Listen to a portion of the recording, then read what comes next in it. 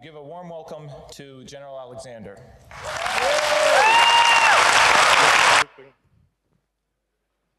Give a warm welcome to General Alexander.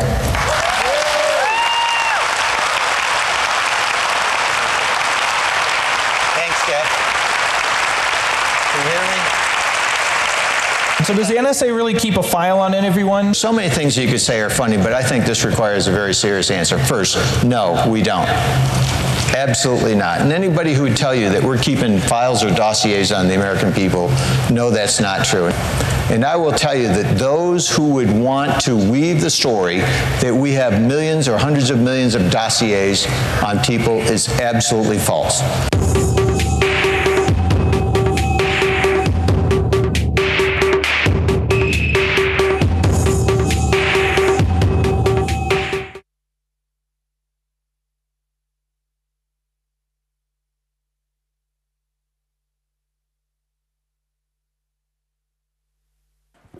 That's the first time I can remember not being wiretapped.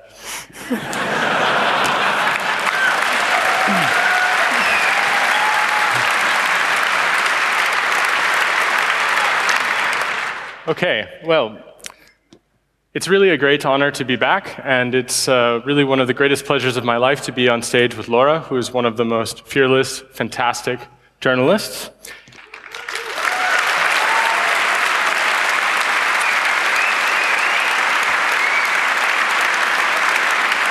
And we are here today to tell you a few things.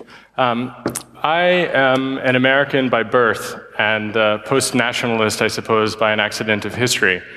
So I'm here now working as a journalist, and Laura is working as a journalist, and I'll let her introduce herself.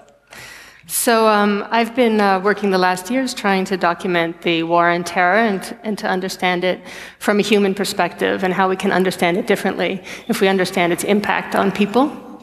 And today, what Jake and I wanted to do is to talk about how the narratives that we've been told are false, and how we can construct new narratives that are based on objective facts. I think in some ways, some of the things we are saying will be preaching to the choir, because it is through this community that we have in fact found some of the truths that we will talk about today. And the CCC, to me, is like home. So.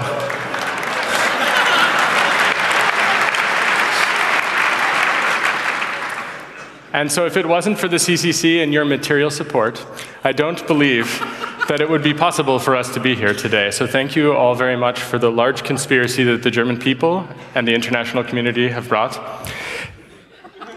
We have just now simultaneously published on Der Spiegel's website 2 very large stories which we think will be of great interest, which we will take a little bit of time to explain. But if you go to spiegel.de, you will see 2 stories. One is about cryptography, and one is about the CIA, and about JPEL and NATO.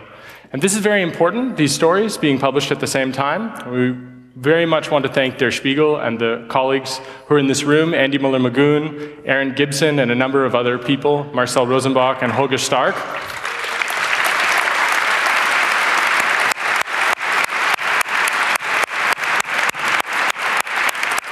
We, as some background, have been working on these stories really for a long time. The crypto story, I would say, it's something we've wanted to do for almost a year and a half, if not more. And really, if you think about the investigations in the cypherpunks movement, we've really wanted to have some of these answers for about 15 or 20 years.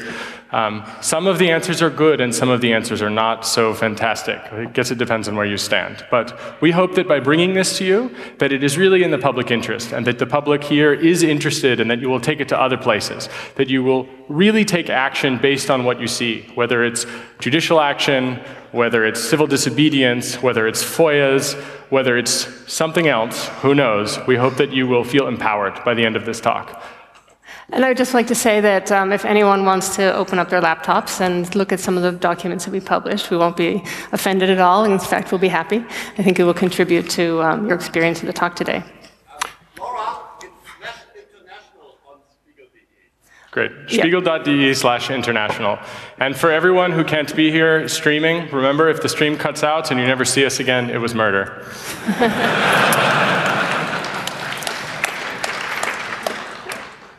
One of the ways that the war on terror works, and the way that war works in general, is how people are dehumanized and reduced to numbers. This is a short video that I filmed about Guantanamo.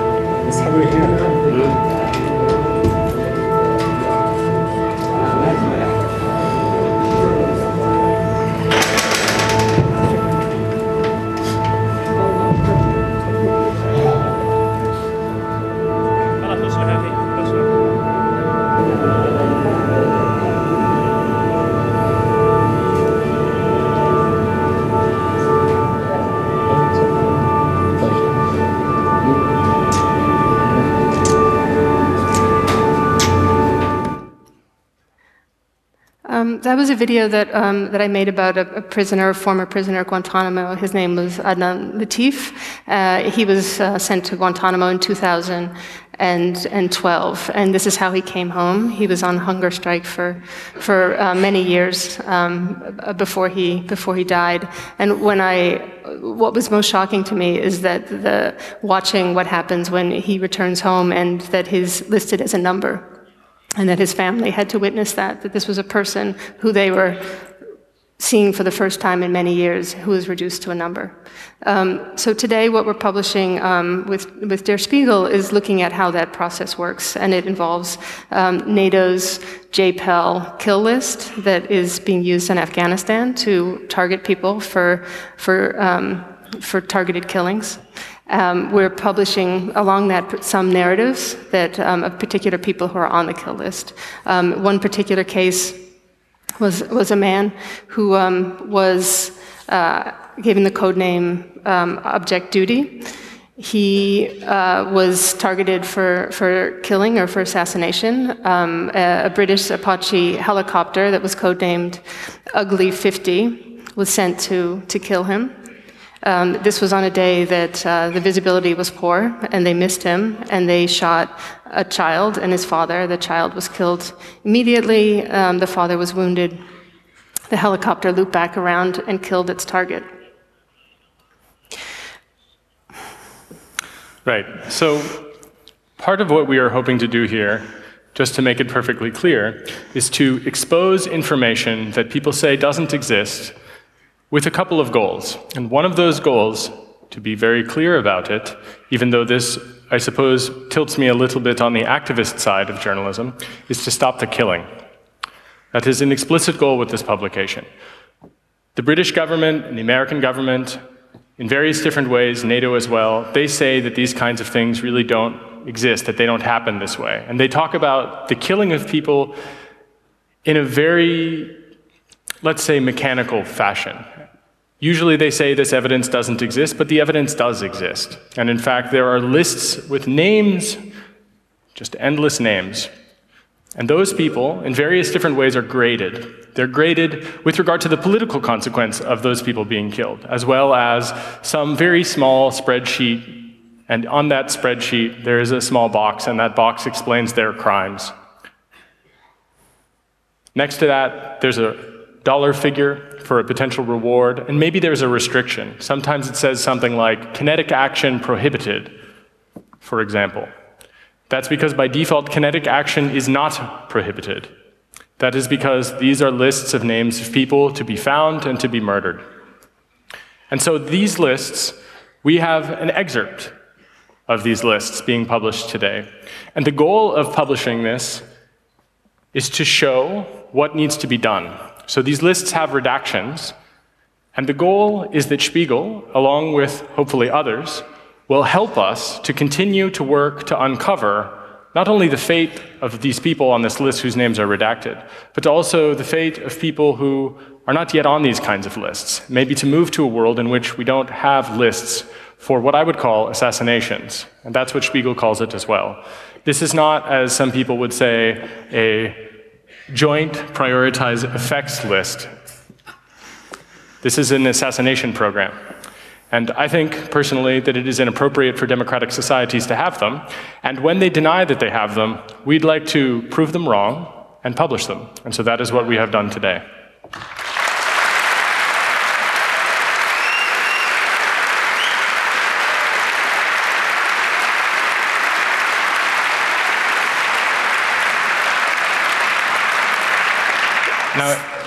Now, an important detail of this is in the story, the very specific story that is told in this Spiegel piece, as Laura mentioned, there was an Apache helicopter, and that helicopter attempted to engage with the so-called legitimate target. And part of what we hope to drive home is this notion of legitimacy and targeting. In this case, there is a value that is assigned to a person, and that value is a number, which includes the number of people who are not the target that can be killed in service of killing that person. That is completely innocent people who are allowed to be killed entirely. And depending on the number, there may be a call back to base or to a higher command. But the number isn't one before they have to make that call. They have discretion. And in this case, a child was killed with a Hellfire missile. And why is that? Because technology mediates this type of killing. And that technology is not as precise as people would say. And so we have today published the storyboard of this objective duty, which is the name, DOODY.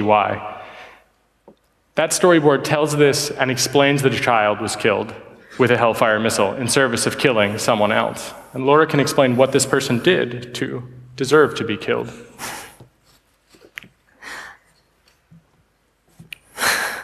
I mean, actually, what I wanted to transition to is looking at actually the fact that, I mean, the narrative is that the government or our governments are targeting people who are suspected of something. And in fact, what we learned is that they're targeting people based on as little information as their telephone number or voice recognition. And they're using those as methods to target and kill people.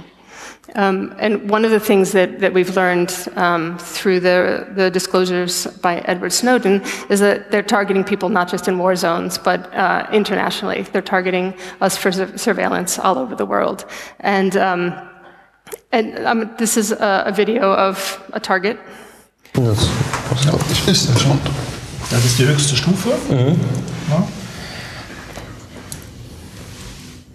Mhm. Dit kolom, de Augen, Tele ist. Oh mein Gott. Das ist schon gut dokumentiert. Das sind meistens Leute, die ich eigentlich kenne. Office Plan Sky.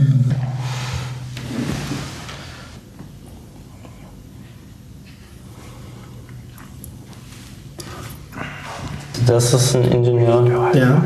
Ingenieur. Ah ja. Ingenieur. Ah, das sind Sie. Ja. Ja.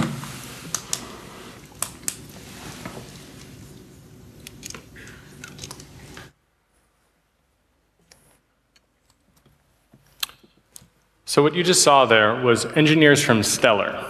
And well, that is a fantastic name for a company that gets compromised.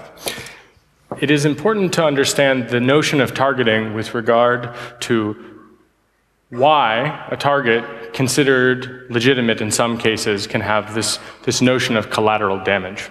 Now, in the case of Stellar, or in the case of Belgacom, which Laura revealed with Der Spiegel, what we learn is that it isn't actually the case that a terrorist is involved with Belgacom or with Stellar.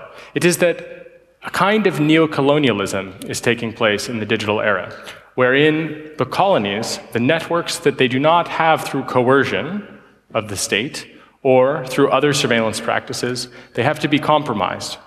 And those become targets, and they become legitimate targets in theory and in actuality because of its usefulness, because of the leverage that it provides against a speculative target someday in the future.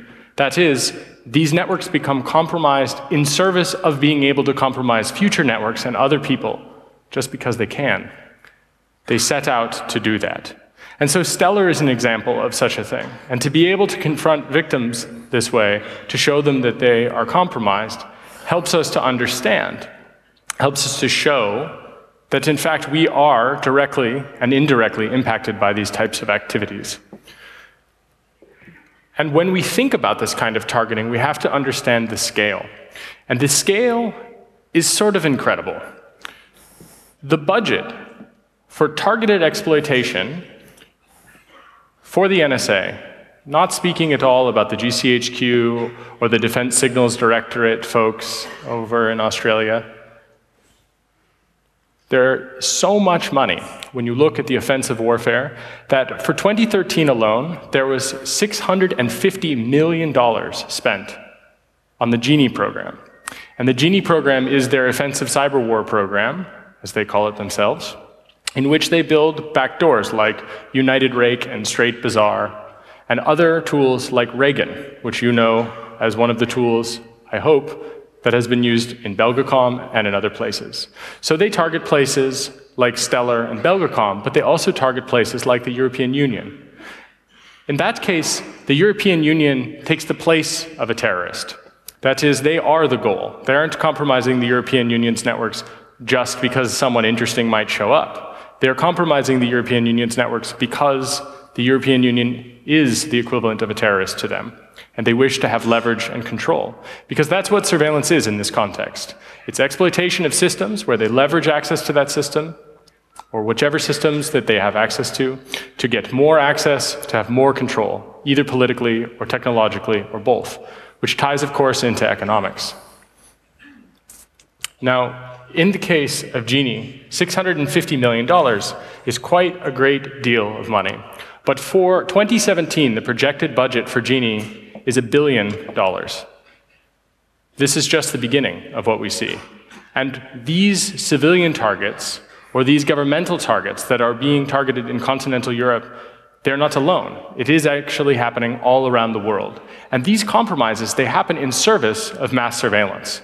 Whenever they don't have the ability to mass surveil a system, they implant systems along the way in order to surveil what goes in and out of them. Systems are even used as what are called diodes. And diodes are essentially another term which we see the Canadians use, operational relay boxes, or orbs. Anybody here that used to be a black hat? I know there are no more black hats here. It's all legitimate. But, except for that guy in the front. Everybody knows what you use those boxes for. You use them to jump from one network to another network so that when something is traced back, it traces back to that machine. In the case of the Canadian service, they themselves talk about a couple times a year compromising as many systems as they can in non-Five Eyes countries in order to ensure that they have as many operational relay boxes as they need for the coming year. These diodes mean that when a system does a thing, it is absolutely not the case that we can say the person who has purchased that system is responsible for it. It is their official doctrine, in fact, to use other people's computers for their hacking. And that's important when we now consider that they have, in 2017, projected a goal of having $1 billion to do that. When we look at how that balances out with defense, that is not at all balanced, in fact. It is tilted entirely towards offensive warfare. I was wondering how many people in the room have gone online to look at some of the documents that we released? Anyone? Hey, nice. All right. Fantastic. So in the future, that is to say in approximately 3 weeks, we plan to release, along with some of our colleagues at Spiegel and some other people who are helping out, more information about specific malware, specific cases in which it's used, and details about information sharing with regard to the malware in terms of how it's harvested. We're thinking probably in the second week of January for that malware story. And we wanted to make sure to get it right, and we wanted people to focus on the specifics of the NATO kill lists and to focus on cryptography. We thought, well, you people here in the audience would be able to handle all three. The rest of the world just isn't ready for it yet. So we had to take a little bit of a pause. So more of the malware details will be released in about 3 weeks.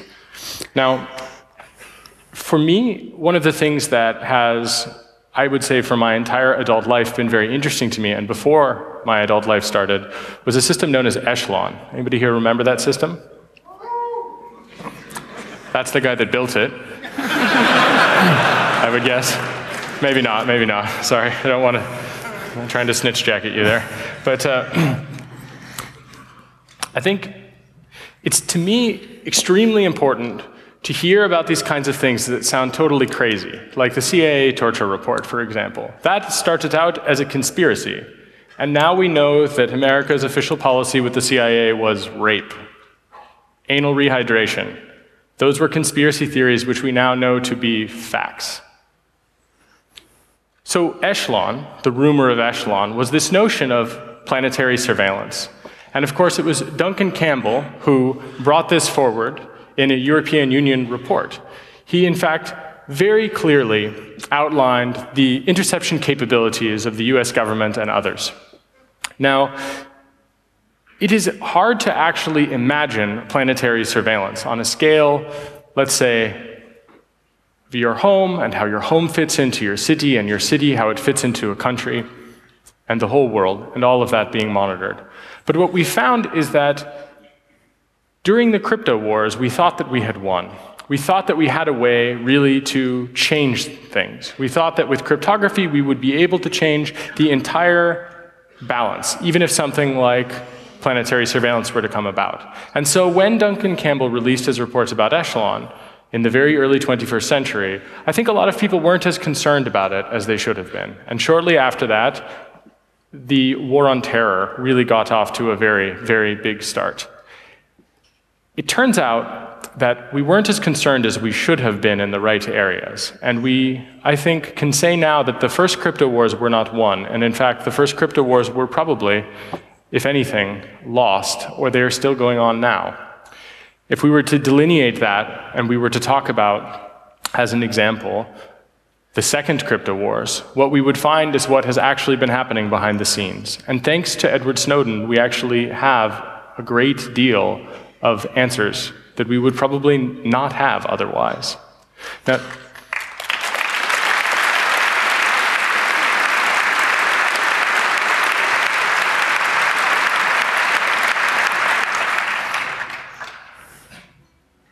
Now, it is important to understand that the context of this is the notion that everyone is suspicious, that we live now in a world of total, absolute surveillance, which sometimes misses a thing here or there. But this is the goal, collect it all. That's General Alexander's notion. When he talks about this notion, for example, about dossiers, it's a trick, it's a rhetorical trick. Because what he means to say is that now dossiers are dynamic, and that this information is not stored on lists written down like in, let's say, the 50s. Rather, they're stored in databases that dynamically will generate a list based on a query from an analyst. Give me every person that went to this website at this time. And it, of course, expands. The notion is that somehow this will only be used against terrorists. But what is a terrorist in this case? In some cases, it actually includes people who are merely involved in drugs. And part of that has been published as part of the JPEL kill lists. That is to say, people who are definitively not terrorists, but who are otherwise interesting targets. So there's a sort of bleed over. And so we see the same thing with surveillance and cryptography. It was for exceptional targets, and now it is for everyone. And so cryptography came as a liberator, and that was the idea. But just as we showed a little bit ago with Stellar, where they targeted engineers specifically to have access to the infrastructure, so too we find that for cryptography, they sabotaged critical infrastructure. We found, in fact, so many different interesting things that it's actually hard to talk about it in only half an hour of time. Yeah, I mean, I'd like to just say, as one of the journalists who's been publishing on the documents, I think one of the most both important stories and the most unsatisfying stories was the Bull Run story that was published by the New York Times and the Guardian and ProPublica, because it did warn us of how the NSA was attacking critical infrastructure to make the internet insecure, and yet it didn't tell us any specifics of what they meant by that. And this was something I think that it frustrated many people in the audience. And so, yeah. And so the reporting that Jake has been doing, along with Aaron Gibson and other people, Christian Grutoff there in the audience, is to dig in and to find out what those specifics are, so that we can actually warn people about what is safe and what's not safe in cryptography. So we have, let's say, a little free time where we're going to talk about this, but I'd like to do some surveys. Who here uses PPTP? And don't laugh at them when they raise their hand. Let them be honest. Who uses it? One guy. Okay, well, good news to this audience. Stop doing that. We're going to tell you why in a second. Who here uses IPsec with a pre-shared key? Fantastic. Stop doing that too. Raise your hand if you use SSH. Guess what?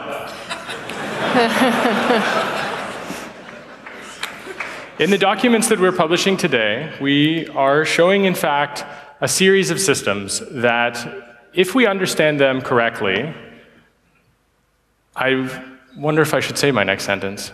I say this only as myself and not as Laura. I'd be surprised if some buildings weren't burning, frankly. But the NSA claims to have databases for decryption of an attack orchestration for PPTP and IPsec, which is not so surprising at all, but also for SSL and TLS, and for SSH. They have specific slides where they talk about the Debian weak number generation. This is not that. From what we can tell, they have separate programs for that. So they, of course, have a way through the cryptographic exploitation services, cryptanalysis exploitation services, to do certain decrypts. Now, they say we stress potential. It seems to be that there's a pattern. And the pattern is things that are done entirely in software, in particular, those things, as long as there is a good random number generator, and especially if it is free software, what we find is that it seems to stand the test of time. That doesn't mean that it always will, because we found a couple of things.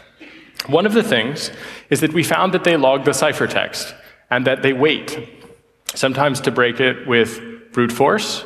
So we're also revealing today the location of the two large supercomputers, that is at Oak Ridge National Laboratories and at Fort Meade, for a program called Long Haul. Long Haul, I suppose, as they have named it appropriately, is for their long haul approach. Combined with things like the massive data repository or the Mission Data Center, the Mission Data Repository in places like Bluffdale, Utah, they plan and do store the ciphertext of an unbelievable number of connections. When you make an SSL-TLS connection, the GCHQ keeps statistics. The Canadian CSE keeps statistics. They seem to log metadata about the handshake in terms of TCP/IP, but also in terms of SSL and TLS for the actual protocols.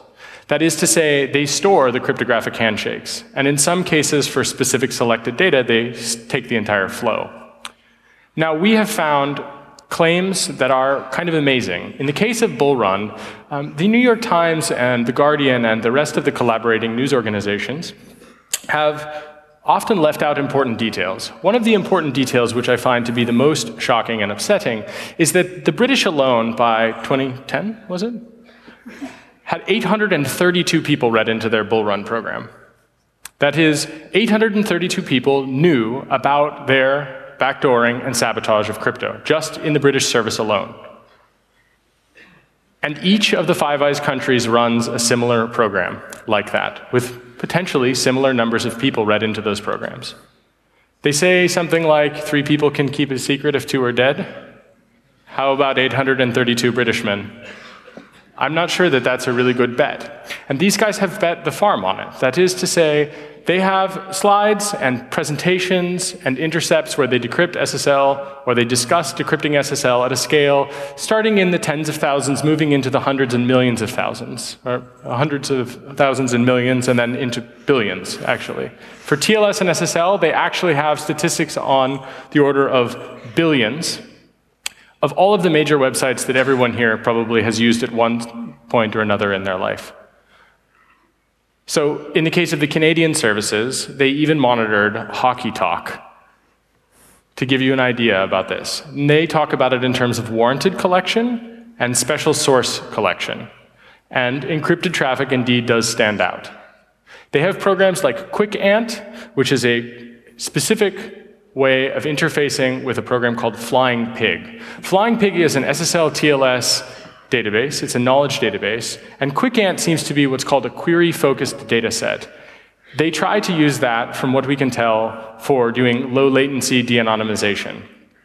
Some of the documents we're releasing today will explain some of their failures. Now, I think it's important to be cautious about this because they have many compartments for their data. That is to say, they very clearly have ways of keeping secrets even from themselves.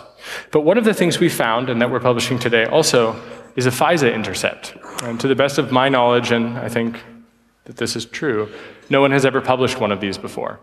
So this is the basis for what you would call parallel construction, actually, where they gather intelligence and then they say, whatever you do, don't use this in lawful investigations, don't use this in a court, it's not evidence, but by the way, here it is.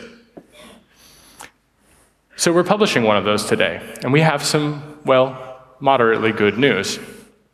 In looking at these, what we have found is that they consistently break various different types of encryption.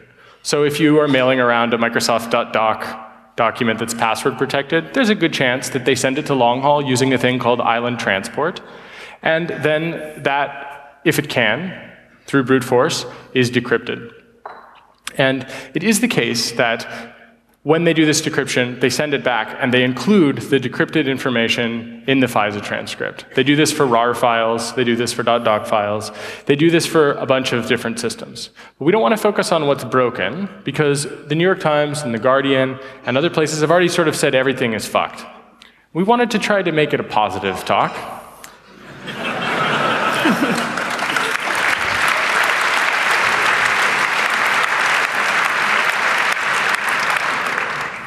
And so I think Laura here is just going to be able to show you, in fact. If it will play. Just drag it over. Other way. Sorry. So we wanted to show you, who here has heard about PRISM? Everyone?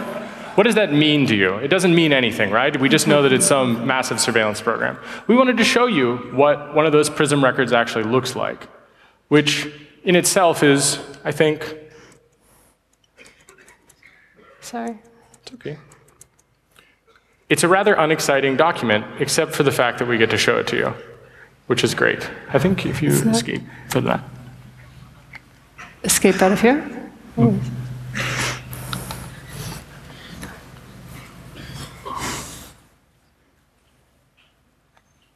There it is. Hey, FBI, fuck you.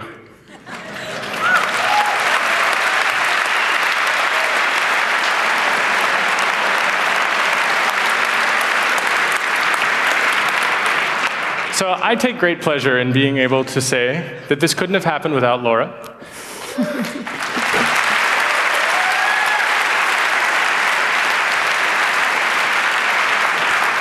But if you look here, you see SIGAD, US 984XN. That's PRISM. And this is your dossier for PRISM. Yeah.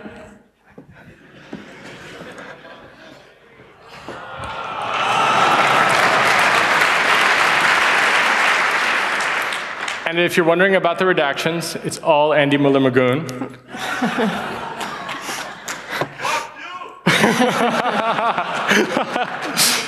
Here's the good news. The FBI regularly lies to the American public and to the rest of the world, and they say they're going dark. What we found in the study of these FISA intercepts is that basically no one uses cryptography. And basically everyone that uses cryptography is broken, except for, well, let's say 2 things. Thing number 1 is OTR.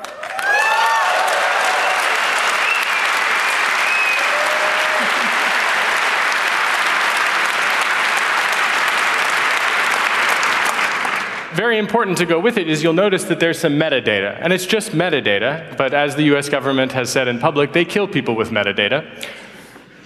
So up there you'll see that, I believe this was Yahoo, is that right, Andy?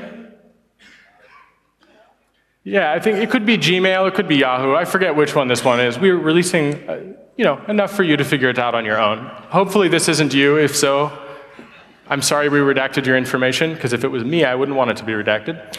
But you'll see that it's a username, IP address, as well as a time and a date. And you'll also see other IP addresses associated with it. Those are used for selector-based surveillance, which, if you haven't been following along at home, it means that they can take that information, put it into other databases, into things like Xkeyscore, and pull up other information that will be related. But most importantly here is you see what is essentially a chat log, as if it had been created on your computer. Now don't log, it's rude. They did it for you anyway. And what you see is OC, no decrypt available for this OTR encrypted message. In other documents, we see them saying, cryptographic exploitation services. We can't decrypt it. It's off the record. Quite a nice endorsement. And what we have also found is that they do the same thing for PGP.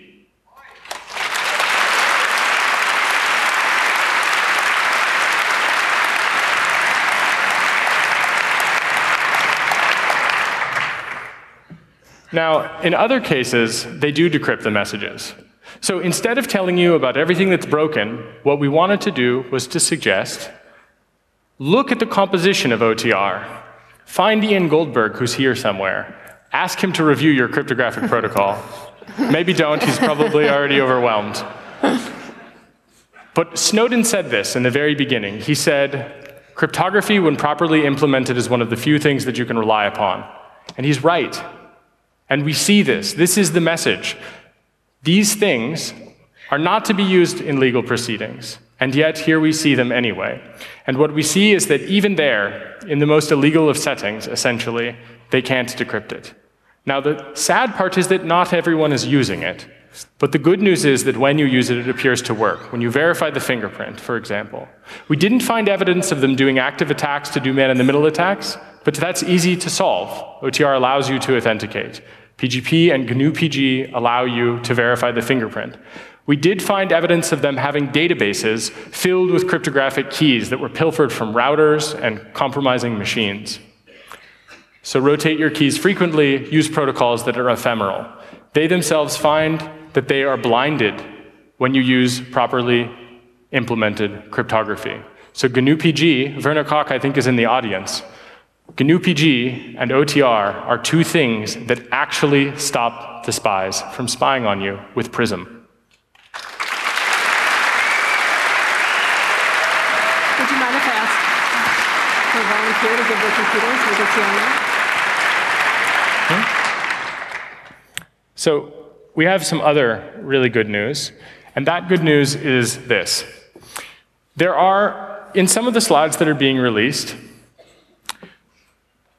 a matrix, not the matrix that you were hoping for, but we can talk about that program later.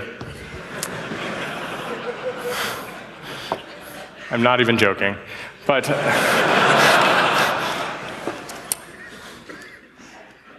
there are some other things. One of the things that they talk about in this matrix is what's hard and what's easy. And in the case of hard, they describe Red Phone, and that means Signal, the program by Christine Corbett and Moxie Marlinspike, as catastrophic.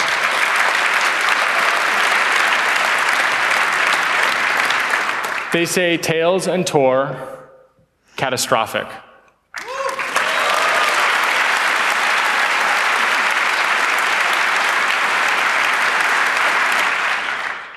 So what that really means is that we now understand some things that they have trouble with.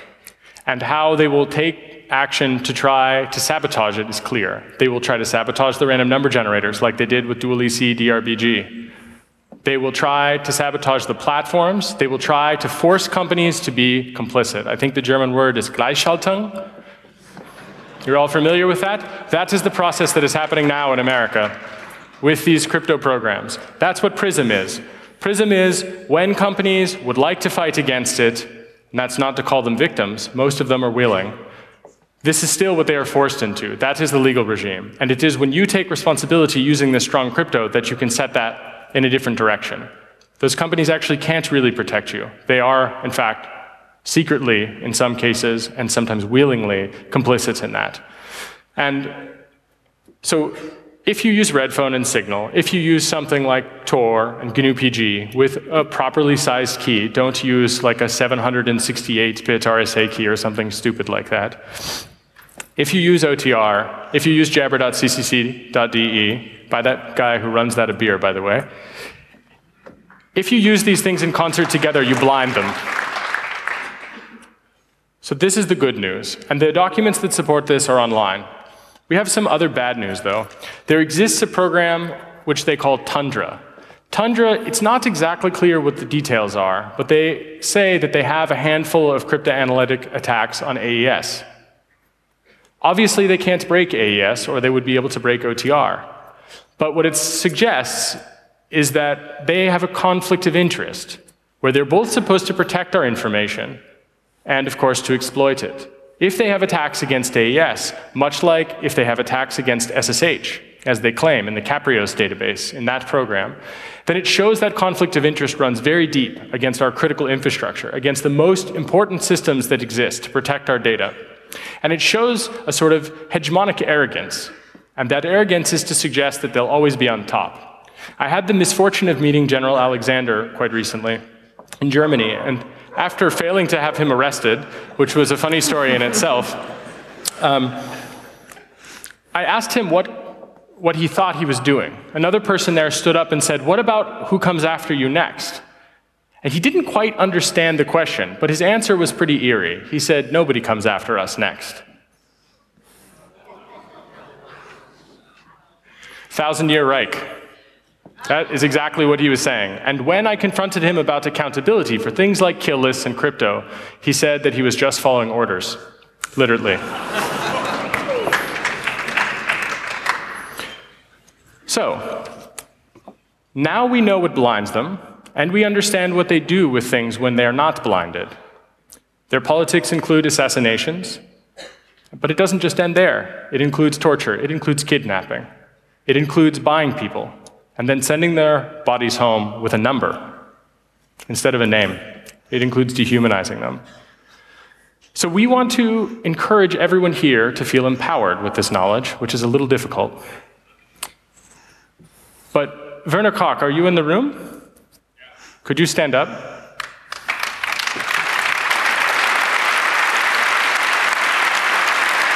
Stay standing.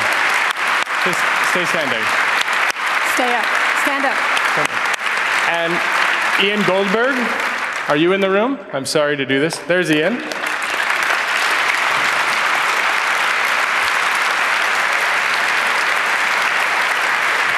And Christine Corbett. Christine Corbett, are you in the room from Signal? Keep standing. Stand up. Stand up.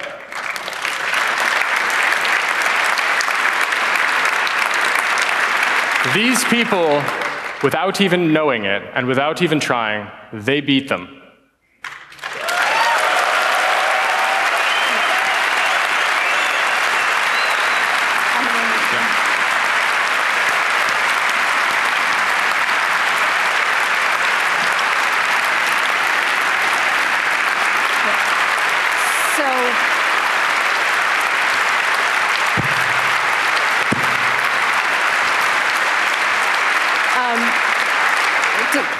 Don't sit down, guys. So last night I screened my film Citizen 4 here, and there was some questions, and somebody asked, what can they do to support the work that Snowden has done and the journalists? And actually, what I should have said, and I didn't say in the moment, is that actually everybody should fund the work that you guys do.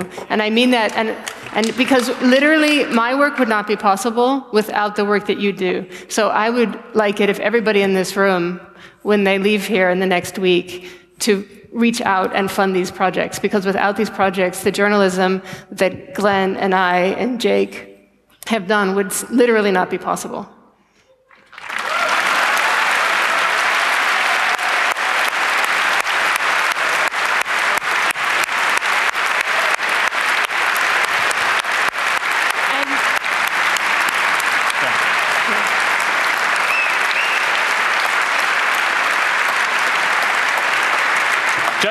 Just to be clear, since this video will definitely be played at a grand jury against the both of us, I want to make it perfectly clear that defense of the US Constitution is the supreme defense, Your Honor. And secondly, that those gentlemen had nothing to do with any of this at all. So now, hold your applause, I'm sorry. I mean, they deserve it forever. If it wasn't for them, we definitely would not have made it here today. And so it is free software for freedom, literally, as Richard Stallman talks about it, empowered with strong mathematics, properly implemented, that made this possible. It is not hopeless. It is, in fact, the case that resistance is possible. And in fact, I think the CCC, if I have learned one lesson from the Chaos Computer Club and this community, it's that it's mandatory. That we have a duty to do something about these things, and we can do something about it. So what we need to recognize, and what I hope that we can bring to you, is that there is great risk for LoRa, in particular, in making these kinds of things possible, but that we are in it together. When Julian and I gave a talk with Sarah Harrison last year, and we talked about sysadmins of the world uniting, we didn't just mean sysadmins.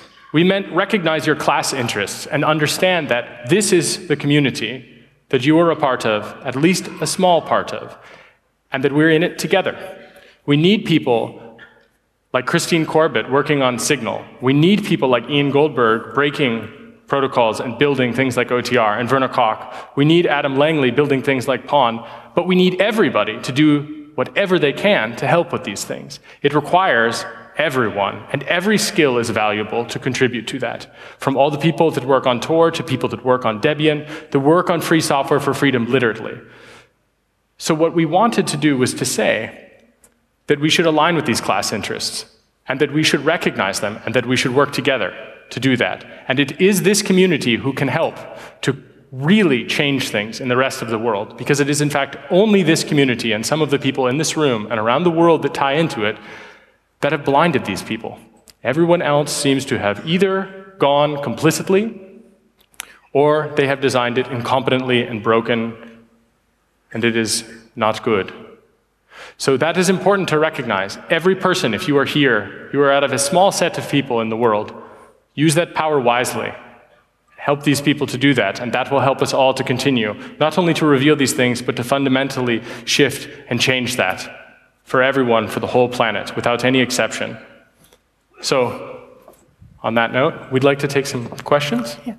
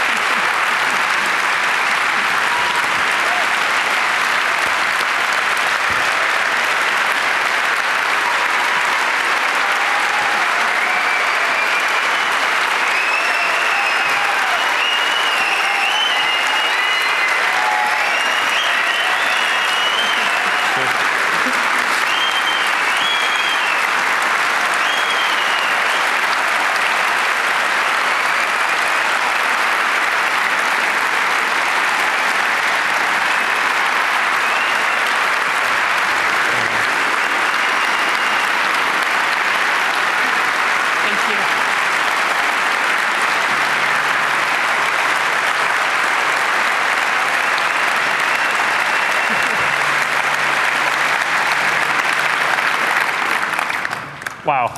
So everybody who has a question, please stand in front of one of the 6 microphones that are in this room. And Signal Angel, are you there? Yeah, I'm here. Are there questions from the internet? Yeah, so the first one would be, what should we do about SSH now? Well, shall I? Yeah. I want to be clear. We don't understand. We only know what they claim. And I don't want to hype that and say that they didn't claim anything. But they do have claim. They claim it as potential. What I would say is, what about those NIST curves? What about NIST anything? The documents that we've released specifically talk about something that's very scary. They say that it is top secret in a classification guide that the NSA and the CIA work together to subvert standards. And we even released, as part of the story, an example of them going the NSA that is, to an IETF meeting to enhance surveillance with regard to voice over IP. They are literally amongst us. So what do we do? First, find them. Second, stop them. Thank you. Microphone 2, please. Can you talk about, do you plan on releasing the source material eventually, or will it always be redacted? Well, some of this is already out right now without redactions, with the exception of a very few sets of redactions for agents' names and things where legally we will go to prison. I mean, I'm not adverse to that, but I'd like to wait a while. What about in 15, 20 years' time? Yeah, I mean, I think there are two questions there, is how the scaling the reporting, which I agree needs to happen, and I think it's a valid criticism. We need to do more of it. I think certain things, I would say should continue to be redacted, at least for the short term, which are things like, there are a lot of names, email addresses, phone numbers, those kinds of specifics, I think we'll continue to redact. And then we're working on scaling. I haven't really had time to think about 15 years from now, but of course, I think at some point, those questions of names, I mean, that becomes less of an issue. But I do hear the criticism that we need to be doing more publishing. If we live that long, I hope you'll help us. Next question? Next question from the internet, please. So how reliable is this source on OTR? Can that be verified with a second source somehow? Well, I think that's a really good question. From what we know cryptographically, OTR, which has been analyzed by a number of people, hasn't been broken. And what it appears to be the case in these FISA intercepts alone, that is one set of things, where they produce one set of evidence from one set of people.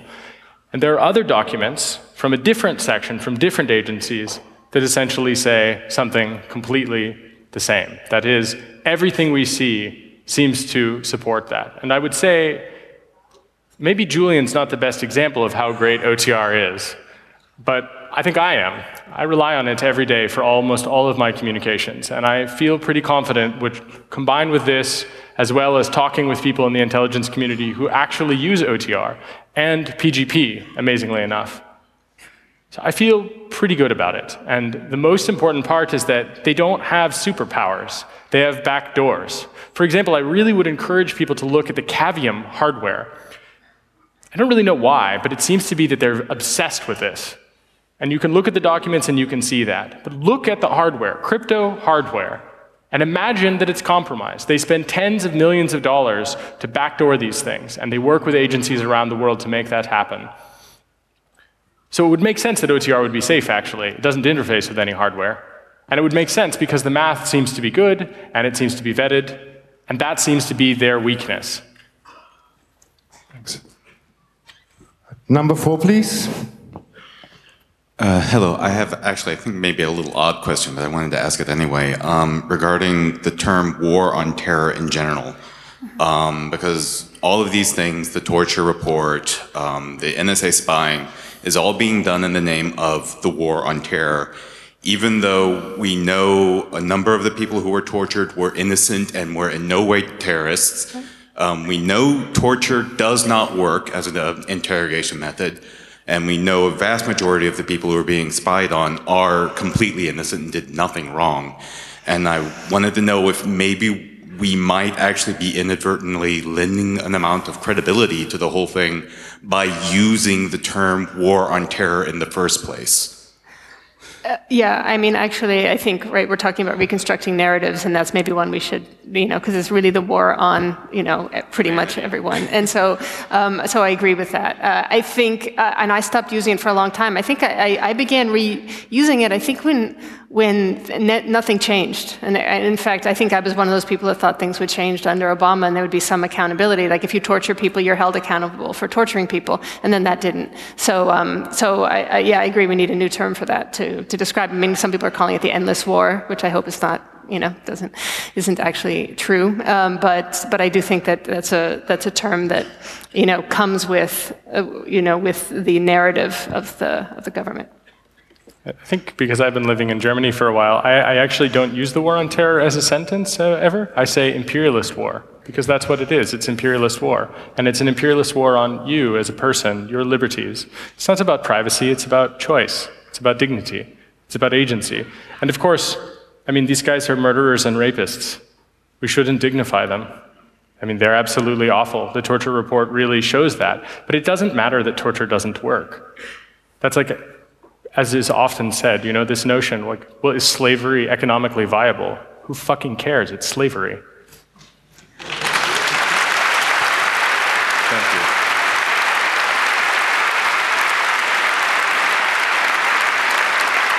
you. Number one, please. Do you think, since it's kind of obvious that we should reject, or mostly reject, the projects that are influenced by governmental institutions like NIST, do you have any information to how they react when they see that you use smaller projects like, for example, PEFs to encrypt your hard drive and some odd crypto scheme? Well, one of the things we found is that TrueCrypt, for example, withstands what they're trying to do, and they don't like it. I really wonder if someone could figure out why TrueCrypt shut down. That would be really interesting.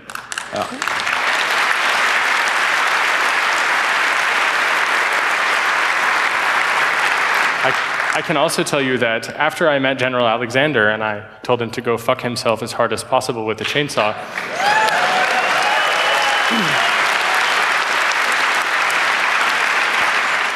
I hope he's watching this video.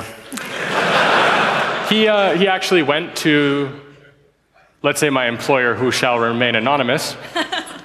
And, sorry, Roger. And my understanding is they also went to our funders and said, what's this guy? What's he doing? You know, and they tried to pressure. And my employer, who shall remain anonymous, did not cave. But yeah, they exert pressure.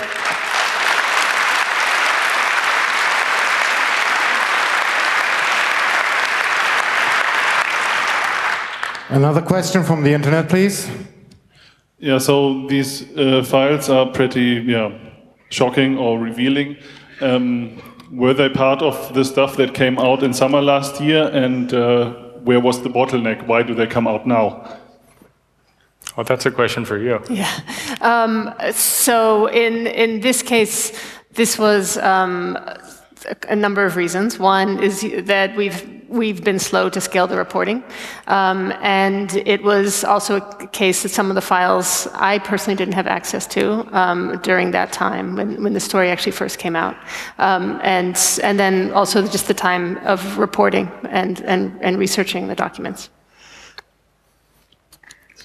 Number 3, please. Thanks for the talk.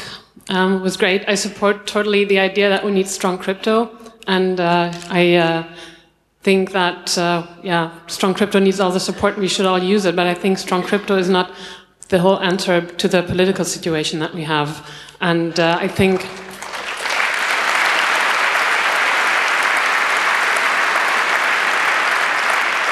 that this community of hackers and nerds needs to build stronger ties with political movements and be part of political movements. I know you are, and I think that we can't solve the political dilemma with just strong crypto, so we need both.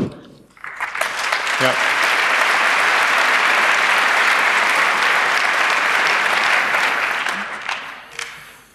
And another question from the internet? No more questions from the internet, so number 3, please. Yes, thank you also very much for the talk. I wanted to ask a question about Citizen 4 and especially the ending of Citizen 4, where there's a strong suggestion that the army base here in Germany called Ramstein is essential in these killings that you addressed tonight. What would be your, are you going to give more information that's not just suggestional? Yeah. And what would you want, especially this audience to engage in? I mean, so there is going to be more reporting on that topic that I'm working with and my colleague Jeremy Scahill at The Intercept. And unfortunately, I can't say more than that other than we will be coming out with more information that will go beyond what you see in the film. So, for sure. And it deals with how Rammstein is part of the infrastructure and architecture of communication. Shut it down.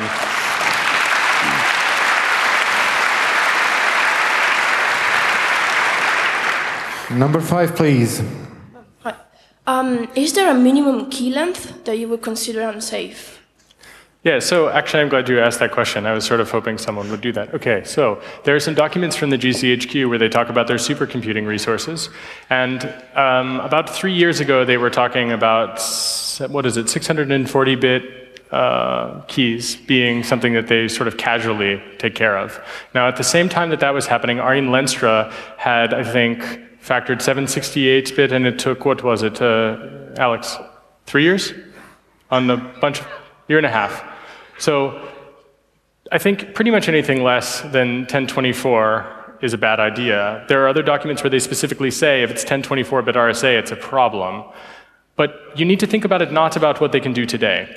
First of all, they have different compartments. One of those compartments obviously is dedicated to any maths that they've got that speed that up. But another point is that because of things like the massive data repository, the mission data repository at Bluffdale, Utah, you are not encrypting for today. I mean, you are, but you're also encrypting for 50 years from today.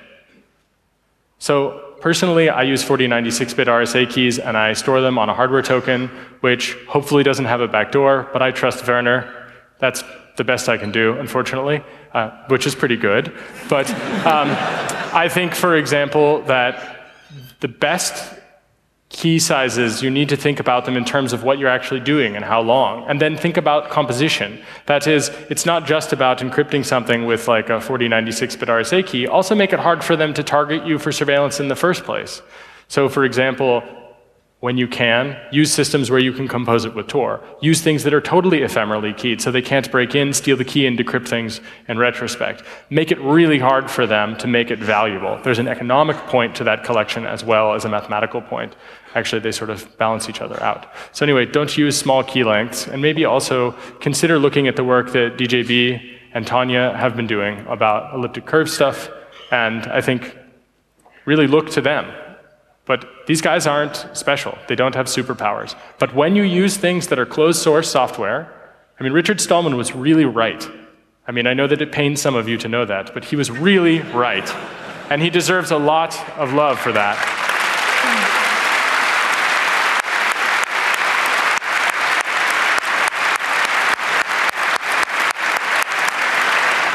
Free software with software implementations with large keys. That's what you want. And when you can, protocols that allow for ephemeral keying or where they have forward secrecy. Things like PON, things like OTR, things like Redphone and Signal, and GNU-PG. GNU-PG has the caveat that if they ever get into your system later, they can of course decrypt other messages. So you have to consider all of that, not just key size.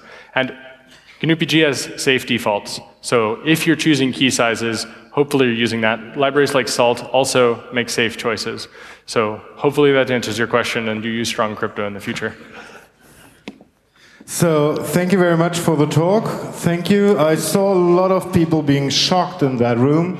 A lot of tears of, I think, proudness and hope I saw. That gives me a really good feeling.